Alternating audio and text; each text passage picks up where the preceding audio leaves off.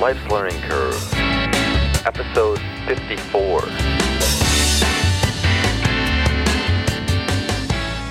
From the Fox River Valley, we are podcasting at you right here today in the Midwest. You've got Life's Learning Curve, the podcast. I'm your host, Paul Hart, and we are in search of finding a better us, as usual. And how do we do that? We do that through nonfiction storytelling.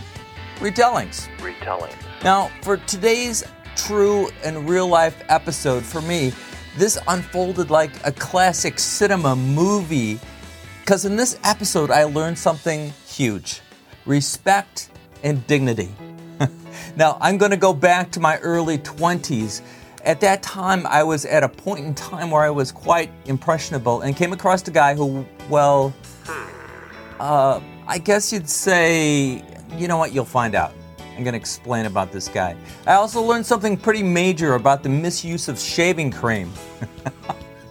So let's get this going. Sebastian. Life's Learning Curve. I'm Paul Hart. Episode Captain Video. Stand by. Hey, first of all, I got to tell you, I am not the Captain Video referenced in the title. However, my experience with Captain Video began back around my third year of teaching in my teaching career in the mid-1980s. But in this story, I found out something about honesty and ethics and how naive I was most of my life. But now, to set the story up properly, let's go back just a bit farther. Back when I was little, the mid-1960s. Thanks to my dad's interest in technology, my father, who was an elementary school principal, often was charged, or he volunteered, I don't know which one it was, to try out and test new educational technology for the school system, where he worked as a principal, as I said. Next, he would present the new technology to other district principals after he had gone through it. He would explain the uses and some ideas and applications for the new technology. So back at home, we often had my dad excitedly explaining to the four of us at the home dinner table what new technology had just come in at his school. Now, this is 1960s technology. Film cameras, reel-to-reel tape recorders, tape players with breakout bars, which could plug in 12 sets of headphones, 8mm film cameras that needed to be developed, the pictures.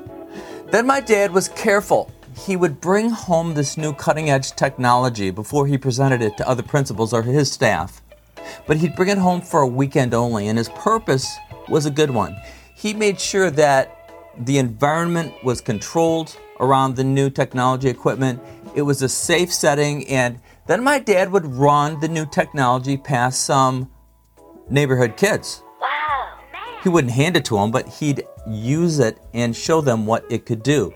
Also, our neighbors and friends, anybody that stopped by that weekend, he would go through the new technology. He was like a scientist. He asked questions of all of us kids, and he took notes as we used the new technology. Cool, Mr. Hart. And then he evaluated what he had done as well. One time, I recall that my dad had brought home this brand spanking new reel-to-reel tape recorder. The brand was, I believe, Wollensak. I hope I'm saying that right. Wollensak, good company. I think it's still around today. Reel-to-reel. Now, this reel-to-reel tape recorder and playback device was about the size of a modern-day home printer. So it had some bulk to it. Then a very young me, about 6 years old, I guess, and my dad would run this reel-to-reel recorder through its paces. Next, he would ask my mom, who is also a teacher, questions, what she thought about it, how it might be applicable to her classroom. Now, every neighborhood kid that came through the house, he would ask, what do you think you could use this for at school? Do you think it'd be useful? Is it practical? Could you use this or run this yourself, or do you think you need an adult to use this? By sourcing out the neighbors and literally doing tests, brainstorming, experiments, all of this, my dad would generate a list of practical school uses for this brand new reel-to-reel tape recorder. Now, for me, I was 6. I just thought of it as fun. I remember ideas that came up that weekend, not a lot, but a lot. He'd written down a lot, but I remember one was, if a student, kids often break bones and things. If they break their writing arm, perhaps they could do some of their schoolwork on the tape recorder. Seemed to be very practical, a good practical application. Another was, I remember you could work on enunciation or your speech of some kind. After hearing yourself recorded and you hear your playback of your own voice, students' speech hopefully would improve if they got to hear it. Now, back when I was 6, I was very interested in a topic, and it was steam power. Steam engines. It probably came from my grandfather, who had worked on a steam engine when he was a boy. So he knew a lot about steam and what steam power could do. So that weekend, with my dad's help, I recorded a few facts into the reel-to-reel tape recorder about steam power. And then I drew some pictures to better illustrate, for better understanding, 6 years old. It took me almost an entire day, which is a lot for a kid that age, because generally if you whip off some pictures when you're 6, you're doing it in like 20 minutes or 10 minutes or less. But after recording my facts with my dad's help and then drawing my rough illustrations, I finally had the opportunity to show what I'd done to my parents. Ready? My simple 5 drawings, and they were basic, along with my tape-recorded jumbled facts, basic as well, I had made a simple primitive presentation. I gave that presentation to my parents. Not long, don't think it was perfect, and it was 6 years old. I was that age, and that's exactly what it sounded like. But after I finished giving it to my mom and dad, the presentation, there was a pause. I remember my parents looking at one another, and then my mom saying something like, "Well, looks like we may have another Mark Twain here." I had no idea who this Mark Twain guy was, but I knew his name sounded like Mark Train, and I love trains.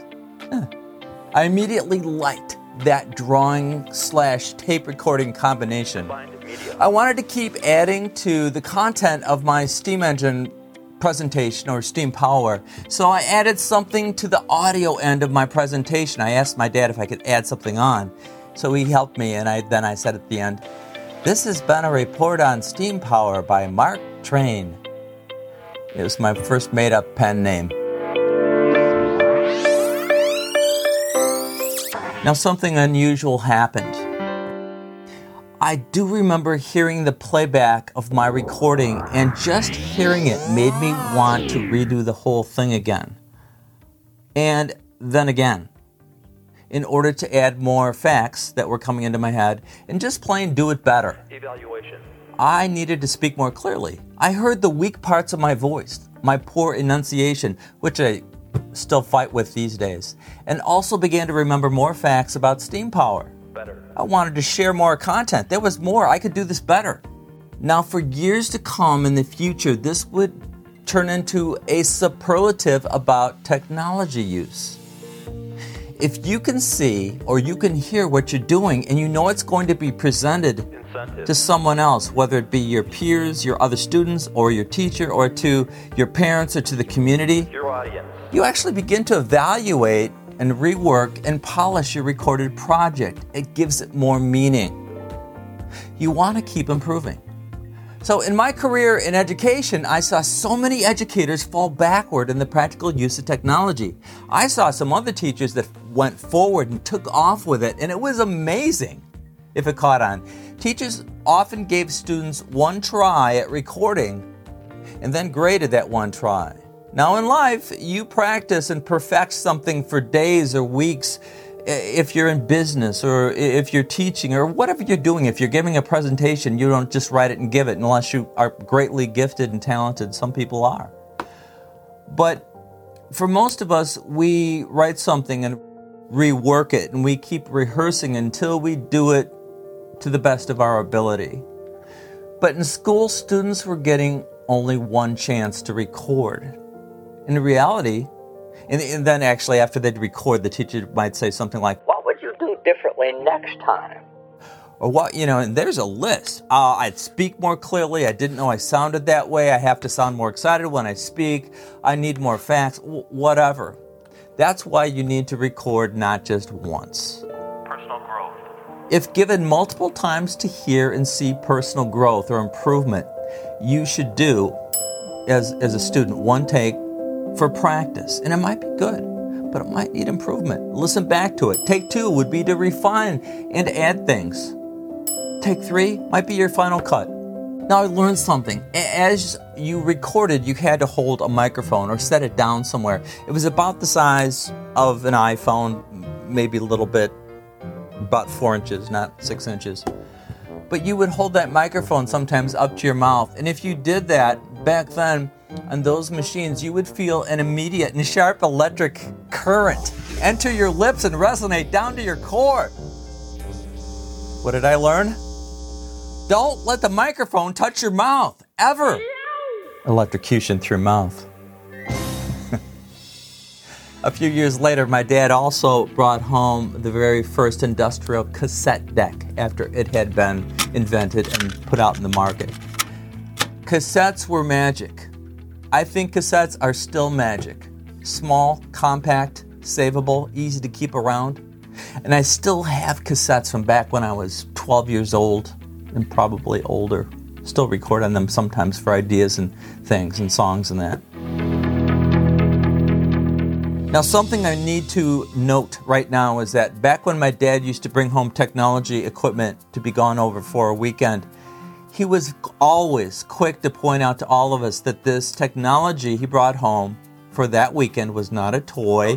It wasn't ours to keep or play with. It did not belong to our family. It belonged to the school system, and it would return there after our technology trial tests. Treated gently. It was also something to take seriously. You could have fun with it, but you're not going to be silly with it when you're recording your voice and things. So as for me, when I was growing up in elementary school and junior high school, now called middle school, I lived far from my school. So I had friends at school, but they weren't nearby in my neighborhood. So I spent a lot of time by myself, imagining things. And every time I thought I had a neighborhood friend, they'd move or they'd outgrow me. And I was told I was shy. You're shy. Yes, I was. Okay. When I finally arrived to high school, I knew I had to emerge and break through the shyness.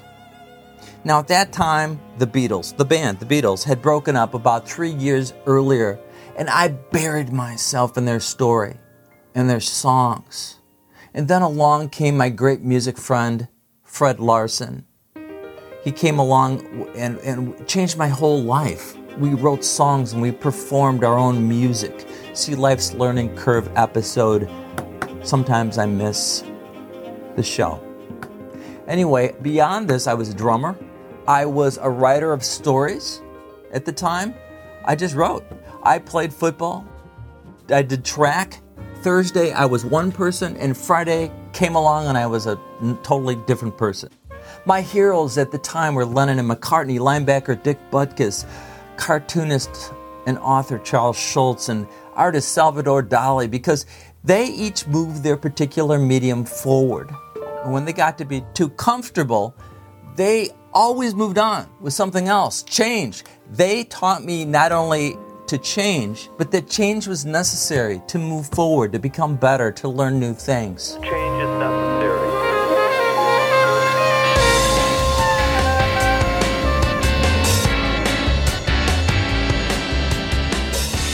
Moving ahead, way ahead. Now I'm teaching. I'm in the Captain Video part of this podcast. At last, but we had to have some of that backstory. Captain Video! Now I'm in my third year of teaching. I'm in my 20s. The time frame is around the mid-1980s. My principal at the time, his name was Don Gutman. It's a made-up name for the podcast. And one day, Principal Don Gutman called me into his office. Soft-spoken, he said, Paul, I thought that out of all the teachers here, you might be the guy to embrace something new, some new technology. Don carefully opened a large black case on his desk, and he carefully pulled something out. Wow. It was a camera. He showed me a camera, a video camera, and you could record audio and you could record video on this camera. Now, prior to this, you could just record visual images on a film camera, but this was video. This was a new technology and a camera at the consumer level. Wow. And it was slowly being introduced into schools. And of course, it was slowly being introduced for consumer use as well. Now, I was a third-year teacher at that point, and to be honest with you, I really had not found my groove yet, my niche, a way that I fit in to be unique. Unique to me. Seeing this camera, I became uber excited, and in the same manner as when my dad brought home that first reel-to-reel tape recorder, Wait till you see this. a missing link in my life had just been discovered. I felt that way. Principal Gutman showed me that the camera would connect and then record onto this giant 3 foot by 4 foot by 1 foot high VHS video cassette recorder. Then he challenged me. I had no idea at the time. This challenge would change my career in education and most of my future after that. Hey, Paul. So, Paul, can you make a list of possible uses for this camera and recorder besides the obvious? Kids reading a speech or kids giving a book report or reports? Yes. Oh, yeah. Don, yeah. Yeah, of course I can. Yes, this is going to be great. Thank you for the opportunity. And that's where video began for me. After I left Principal Don Gutman's office, I referenced my dad and my dad's technology test trials back when I was just 6 years old. I remember he would say, What might students like to use this for at school? well, I needed to find that out. Is this practical for the classroom or school? Well, it had already been purchased and approved by the school district, and my principal wanted me to help find practical uses for this tool. 3, is it easy to use yourself, or do you think you'd need an adult to run this? Now, Principal Gutman made this pretty clear almost right away. The technology gear that had just come in was unique and it was costly, and it was only to be used by me. After, of course, I'd been properly trained by him, of course. I would be the secondary resource for the staff. Now, if this camera, VCR technology talk, sounds very primitive to what we have today, yeah, it is. Because today we have smartphones along with computers and wireless super fast Wi-Fi service where we can quickly and easily record ourselves and other people. We can do videos live. We can go online and chat. We can look up information. Just amazing stuff. And it's all right at our fingertips today. So in present day, it seems very common, very normal. Kids of all ages seem very overtly comfortable being recorded and also very comfortable being spontaneous and talking, giving dialogue while they're on the internet. But you jump back to 1980s and things were much different. What we had in front of us in the 1980s at that time was cutting edge technology in those years. Very few people had ever been recorded with video and for audio for immediate playback. After Principal Don Gutman trained me, I worked with the camera and recorder. I came in before school and played with it, and then did my school teaching, and then after school I went back and played with it. When I say played with it, it felt like play because I was learning new things that he had not even taught me that the camera could do, that the recorder could do. Amazing. It was good. I loved it. Neat. I discovered many things.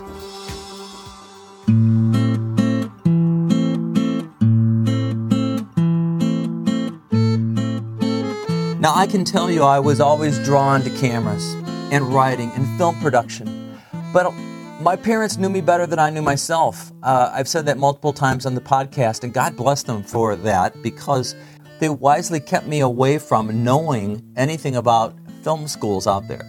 Film as a career in the 1970s was a hit or miss career. I don't know about today. I don't know. Mostly it was a miss in the 1970s, but now, unless you had tremendous talent and some good connections, but now I had a chance. This video technology was like an obsession or a brainstorm that wouldn't cease. I didn't sleep well for days, and I felt as if I was in on something that was like brand new, recording to a half-inch VHS tape, a cassette tape, with a video camera. The cassette tape went into the recorder. The camera was separate off of a wire. That's how it was back then. With tremendous enthusiasm, like way too much, I took the camera and large, bulky video cassette recorder to the very next faculty meeting. I demonstrated all of its uses, or most of the basic uses, I should say, to teachers and staff, aides, custodians, etc. Teachers stared at this thing as if they were seeing the Hiroshima atomic bomb. It was just about that big on the cart. The unit was set on this large, sturdy cart with a tube TV monitor on the top. I demonstrated its uses and just what it did and what it could do. Now, I heard something. I remember as I demonstrated things with the camera, I heard a couple of teachers gasp out loud. You know, the gasping. Now, I'm sure the same thing happened when photographs were first introduced. Photographs, pictures, in the 1850s, right around then. Back then, people didn't want their photographs taken sometimes because they worried that the camera might take their souls as well as their photo. Some teachers were quite interested in what I was showing them, but they shied away because the technology learning curve was there. At last, I asked the teachers back in the faculty meeting for possible and practical school uses and ideas for the camera and the VCR. They came up with Reading reports. recording student book reports Book report. and students' reading reports, all to the camera. Not much else. So Principal Don Gutman was right. A list of uses was necessary. Now, this episode is not meant to be about finding practical video uses for technology in a video camera, but I did get my students involved. 11-year-olds are great. If you get them to trust you and understand learning is ongoing throughout your life, and that, well, we all make mistakes. We do. That's how we learn. We make mistakes and then we fix it. Some people pick it up right away. Some people make mistakes. It's more common to make a mistake, though, and then you learn how to deal with learning. And you can use humor. You can support the student, but all without humiliation or feeling bad. If you can create that in a classroom, a lot of times students will produce beyond their own expectations. Engaged learning, right? So, the day after the faculty meeting, I rolled the large, bulky VCR cart and camera into my classroom and I plugged it in. I set the camera to take shots of everything that wasn't a student, and I showed what this magic recording device could do, how the camera could fade to black, and the iris could set the light for light or dark situations. We discussed that this camera was not going to be a place to mug or make faces or be goofy or silly. This was the real thing. We were better than that. We were blessed with an educational tool that most classrooms didn't have. And the students at that point looked serious and all nodded. They were with us. They were with me. I asked the students, what could this be used for at school? I told them that their ideas were important. Why? Because these would be shared with other schools, with other teachers, with other principals. These are ideas that teachers might use this technology for in their classrooms. This put us all on an equal level, the teacher and the students. We were coming up with ideas, brainstorming uses, and I still recall a few of these ideas. I remember one being somebody writing a short play or a short script and recording that, but it had to be written in the style of a certain author, Judy Blume or Dr. Seuss, something like that. Students teaching other students how to do a skill, like in math, reducing fractions. Conduct a science demonstration using scientific method. Acting out a short story or creating a movie where someone learned character traits such as responsibility as a theme, or being courageous, or being responsible, being brave, honesty, one of those things. Now, I have to tell you, at the time I had a favorite director. in the real movie world, John Hughes. And he had just made a film called 16 Candles. Liked it. Now, I liked John Hughes movies at the time, and I liked his approach and how he wrote. It was kind of this hip humor for the time. Kids liked that humor as well, and his content never talked down to kids, but it rather pointed out the obvious mundaneness of life and its problems. Somehow, writer-director John Hughes was able to fill these real-to-life situations in his films with ironic humor. It's like taking the worst part of your day when things go wrong and actually seeing the humor that's in it right there. Now, some of John Hughes' films were movies like National Lampoon's Vacation, The Breakfast Club, Ferris Bueller's Day Off, Uncle Buck, some of the Home Alone series.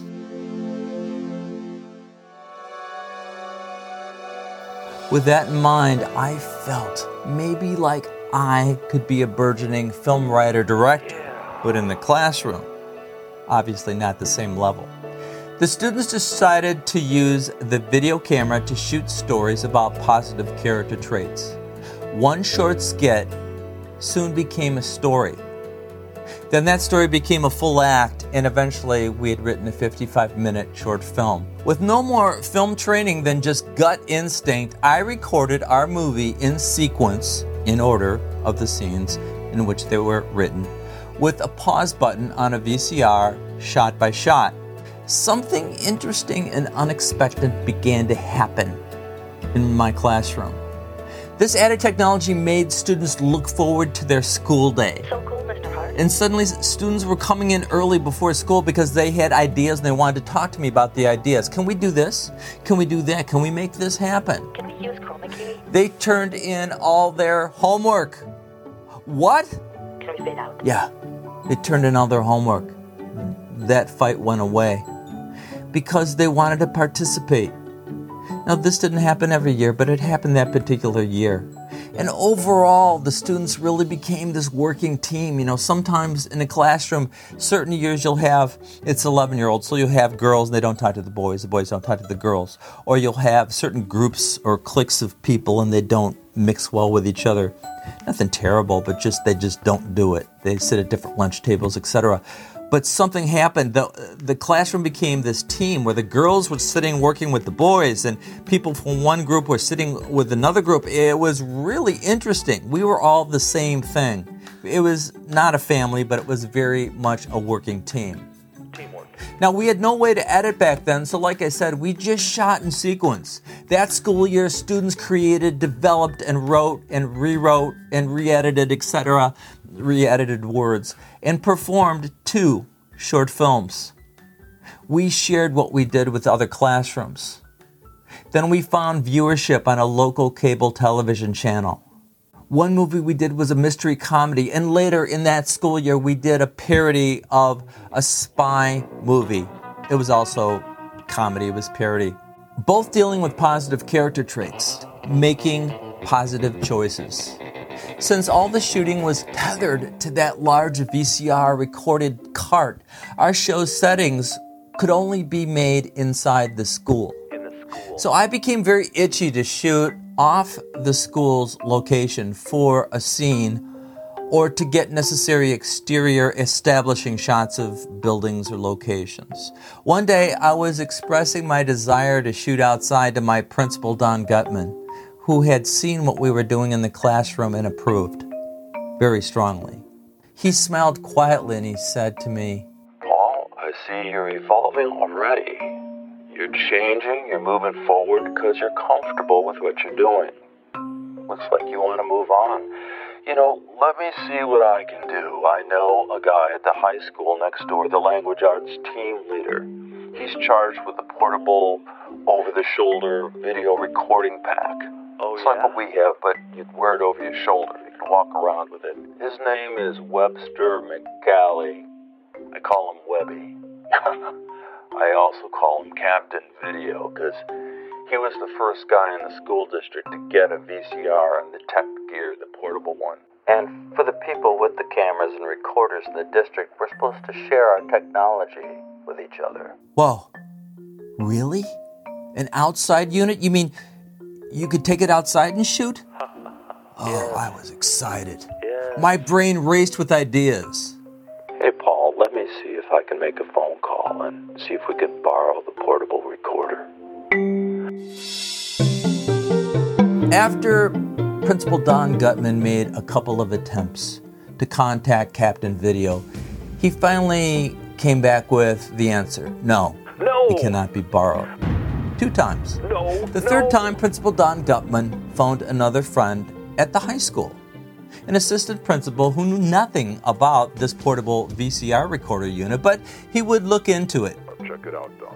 That afternoon, I was called to the office for a phone call. Phone call. Back then, we didn't have phones in the classroom. You had to go to the office to receive a phone call.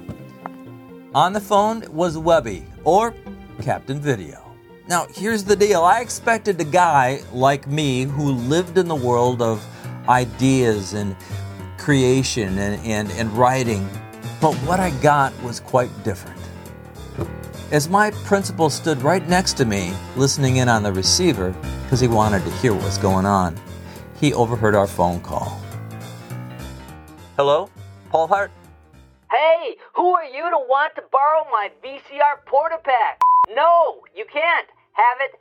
No. Is this Webby? Yeah, hi. I was told maybe I could borrow your Portapack, your video pack, for a shoot in a day or so. Or, maybe just for a school day. The portable video unit does not leave the high school. I began to realize that I needed to create a deal or make a bridge or something with this guy. How could I make this easy for you, Webby? Are you using it on Friday? Because I heard that we're all supposed to share this equipment between our schools, and I have a brief need for your Portapack. So how about it? You are just another teacher that can't tell his from his elbow, and you want me to loan you this technical gear? Principal Gutman then said, Let me talk to him, Paul. Now, Principal Gutman took the phone and walked into his office. The cord reached in there. And he talked a bit, and after probably less than a minute, Principal Gutman handed the phone back to me. Hello, Webby? Captain Video hesitated. Okay, well, so who the you again? I'm a teacher here at Cascade Road School. I'm right next door to the high school. With no audible enthusiasm, Captain Video agreed. Yeah. Okay. Oh, great. Hey, can I pick it up after school Friday? Okay, wait. Here's our deal. You pick up the portable recorder at my house in McHenry A 1-hour drive. by 4 p.m. on Friday, and I want it back at 6:30 p.m. on that same Friday. His reason? My kids will be having a birthday sleepover then, and I need the camera back at my house. Confused, I actually said the quiet part out loud. It's at your house? The camera? The Portapack? I thought it never left the high school. Oops. I should have kept my mouth shut. But why did he have it at home?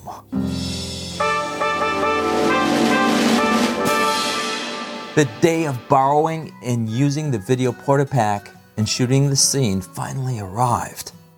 After school, 5 parents would drive their 5 children and meet me at a local park at 5:15.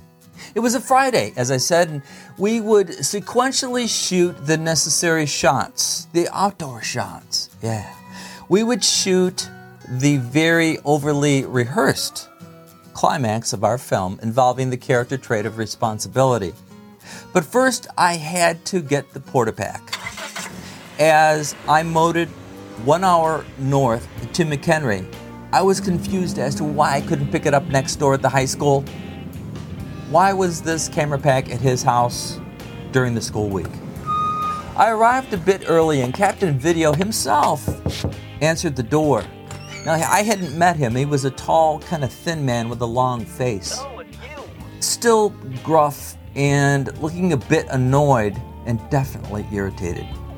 He begrudgingly demonstrated how to use it properly and left me with, If it's not back here by 6:30 tonight, I will make a call to the police and your principal. you know, it's funny, but I was grateful. I had just been handed an opportunity. You know, maybe Captain Video was just in a slump. I was grateful to have this portable video gear and the camera. I inserted my master tape to be recorded into the Portapack, pushed it down, and the tape engaged. I assured Captain Video one more time that everything would be okay, and it was. When I arrived at the park by the big oak tree, the students and the parents had all arrived. Previously, we had rehearsed this scene many times, and I knew it could be shot in probably 15, 20, 25 minutes or less. We did some last-minute rehearsals, and we did some blocking so people knew where to stand and where to move while they were speaking. And very soon, we were ready to shoot beneath that giant oak tree. Now, the premise of the video, or the premise of the scene, I should say, it was the spy spoof movie, was this. While at the park, our protagonists, heroes, were restrained as the antagonist, the bad person, explodes the dreaded whipped cream bomb. Now think of it. We're using the word bomb, and these are children, so we needed something that was something very not harmful. There's nothing less harmful than having to eat your way out of a delicious, creamy bunch of whipped cream. A whipped cream bomb. Even if it was real, it could not be dangerous. It would just be fluffy, creamy, and delicious. However, the evening prior, when purchasing the whipped cream, I discovered it to be quite expensive for the 7 bottles I was going to buy, the spray bottles. So I opted for purchasing something a little bit less expensive that was recommended to me, shaving cream. So I provided shaving cream to the cans to 7 or 8 of the parents to enhance the scene with whipped cream, that whipped cream look. So actually it was exploding shaving cream, but we called it whipped cream. Nothing ever exploded either. It was done through a series of close-up shots, the spraying of the whipped cream. And all went well. It was a gorgeous spring day. I recall the sun and the weather seemed to just cooperate. It was like it had been staged for us. The Portapack video worked flawlessly. When it came to exploding the whipped cream bomb, when it was supposed to blow up, it was done by shooting short, fast close-ups, which created this illusion of a detonation, and then later I added a sound effect. You could do an audio dub back then. Parents helped spray the shaving cream up in the air in front of the camera lens with the kids in the background, making it look like a lots of thick shaving cream up close, but the focal length made it look like whipped cream was going everywhere. All nonviolent, good old shaving cream. We all laughed and enjoyed our time that afternoon together. But suddenly, I realized I needed to get the Portapack back to irritable and uber grouchy Captain Video and McHenry. I thanked the parents and the kids for making that extra effort, and the parents reciprocated by thanking me for the school year being such a positive experience. I didn't expect that. That felt good. As the families waved goodbye and motored back home, I looked at the few fading bubbles of shaving cream still left on the ground. There wasn't a lot left. Most of it had already faded and bubbled out, as I called it. I knew that I had to leave right then, or Captain Video might, call the police on me. I ejected my master tape from the Portapack and carefully placed it in a protective sleeve. I decided that I would return the Portapack to McHenry and then return to the park, and if there's any other necessary cleanup, I would take care of that. Driving with safety and speed, those two don't seem to really go together, but I'm going to keep it. Driving with safety and speed, I reached Captain Video's house by 6:15. Early! Oh yeah, early. I knocked on his front door. When the door swung open, Hi, Webby. I said. He made no eye contact. He just reached out and he took the Portapack from me and closed the door on me. Standing there on the front porch stoop, I loudly yelled, Thanks, Captain. Captain Video? He replied, Off.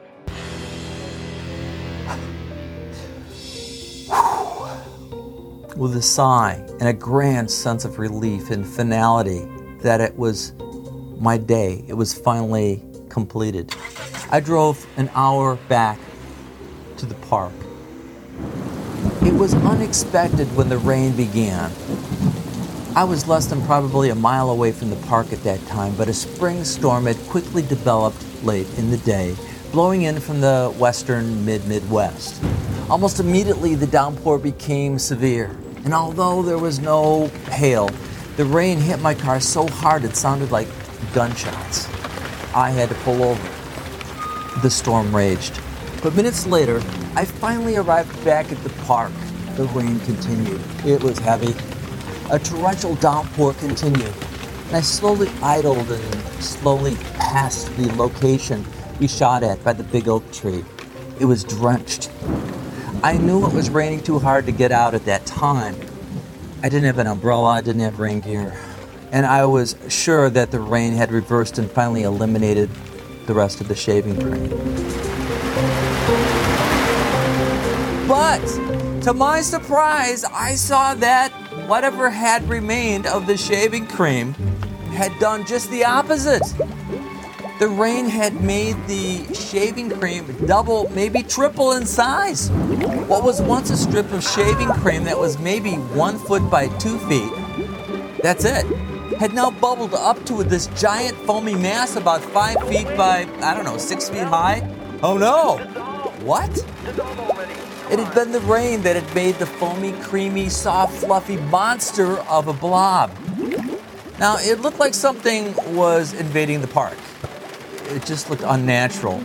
The rain was intense, and the situation was out of control. I parked my car, I jumped out, and it must have looked, if anybody's looking out their windows to the park, it must have looked like I was crazy. I was out there by the shaving cream, and I was knocking it and shoving it sideways to make it look smaller, but every time I shoved the shaving cream, it was like pouring water on a grease fire. The more I shoved the shaving cream, the more it grew with the help of the pulsing rain. It was the rain that was increasing the bubbles. I wasn't helping myself. Drenched, I jumped in the car and I sped off.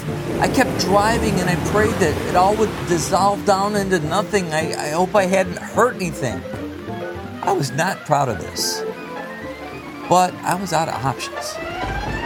When the rain stopped that evening around 8:30 that night, I drove back to the big oak tree in the park. Clear. It had all dissolved. It was gone.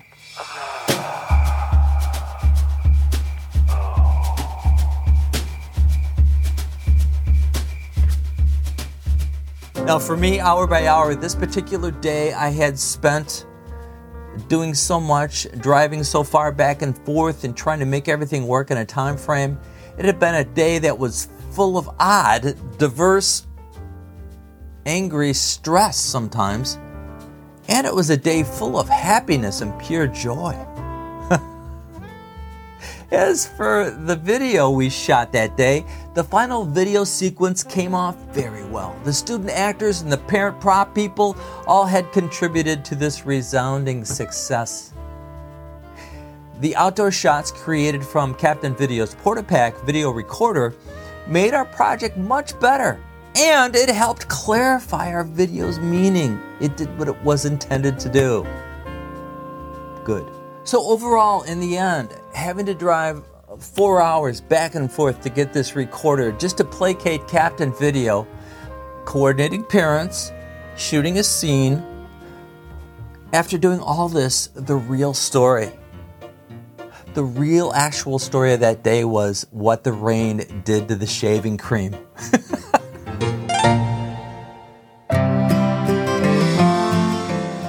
As I sat at home that night, after it really was all over, I could not help but compare my dad to Captain Video.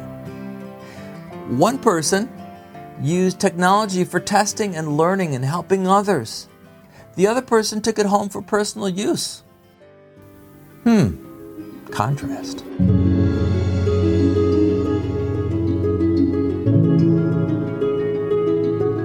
So, what did we learn in this? What did I learn in this? As I said before, just like my high school heroes had taught me, Lennon and McCartney, linebacker Dick Butkus, Charles Schultz, Salvador Dali, I noticed way back then that each moved their particular medium forward. And when they got to the point where they were too comfortable, they always moved on to something else or did something in a different way. It was change. Here I had come up against an overt, belligerent, profanity-filled educator, as it turned out, had actually never brought that quarter pack to school. Since he had received it, he took it right home. Apparently, he was having some deep character trait issues himself. Honesty, integrity, ownership, definitely. He had kept it at home for his own personal use. And I remember many years back, my dad always was quick to point out that the new technology he had brought home, my dad, was not a toy. It was not ours to keep or it was not ours to play with. It didn't belong to our family. It belonged to the school system. And it would go back and stay there after our technology test trials. So after my encounter with Captain Video, his assistant principal told him he had to immediately return that equipment to the high school.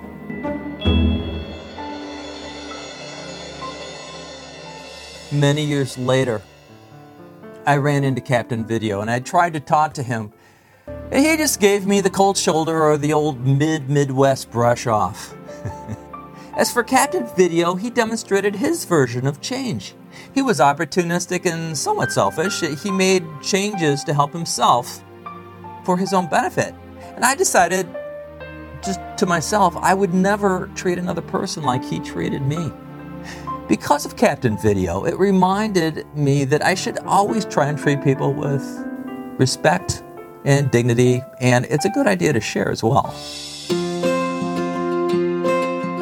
Now, I've said this before, and I still mean it. I'm not sitting here saying I'm a perfect person. I am most definitely not perfect. But I continue to try and become a better version of me. Because when we try to do that, other people might see themselves in a better light and may even thrive or excel from our efforts. They may do something great because of something you've done. It's life's learning curve, right? For Life's Learning Curve, I'm Paul Hart. Subscribe to Life's Learning Curve at lifeslearningcurve.org and leave a review on Apple Podcasts, Stitcher, or Podchaser. Episode 54, Captain Video of Life's Learning Curve podcast was put together by producer Sebastian T. Dog, executive producer Paul Hart. As always, audio and sound, Riley Hart. This episode has imaginative voice recreations. To protect the privacy of others, some names have been changed and characters conflated. Captain Video, episode 54. I'm Paul Hart, and we will be back soon with more stories from Life's Learning Curve.